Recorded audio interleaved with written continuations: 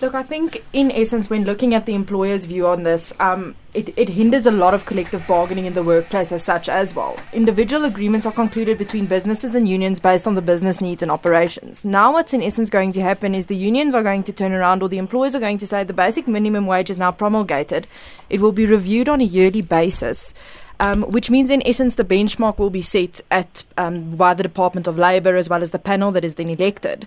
Which means, in essence, it somewhat removes the union's bargaining powers, which again hinders the relationship between employers as well as the trade unions.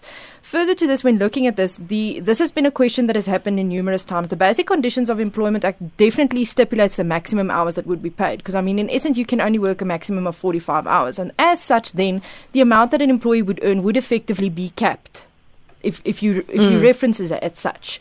Therefore, when looking at this, one needs to consider whether the minimum wage, in essence, is an accurate reflection of industry-specific requirements for wages.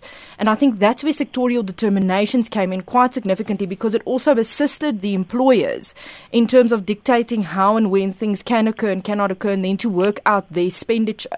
I think for small enterprises, the minimum wage is somewhat of a daunting aspect. How it will be implemented and exactly what the enforcement would be. In the bill, it speaks about the exemption application. However, no guideline is given as to how exemption should be considered, how this will be done.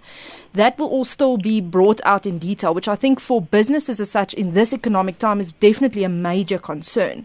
And I think in essence, when looking at this, when referencing employees, this also in terms of them takes away some of the anonymity that a union has to, in essence, negotiate a better rate for their individuals. Because now law, in essence, is supporting what the employers can say. This year we determined a 3 or a 4 or a 6 percentile increase on the minimum wage, and that's what I'm giving the staff. It takes away from that ability to collectively bargain, which hinders the employment relationship.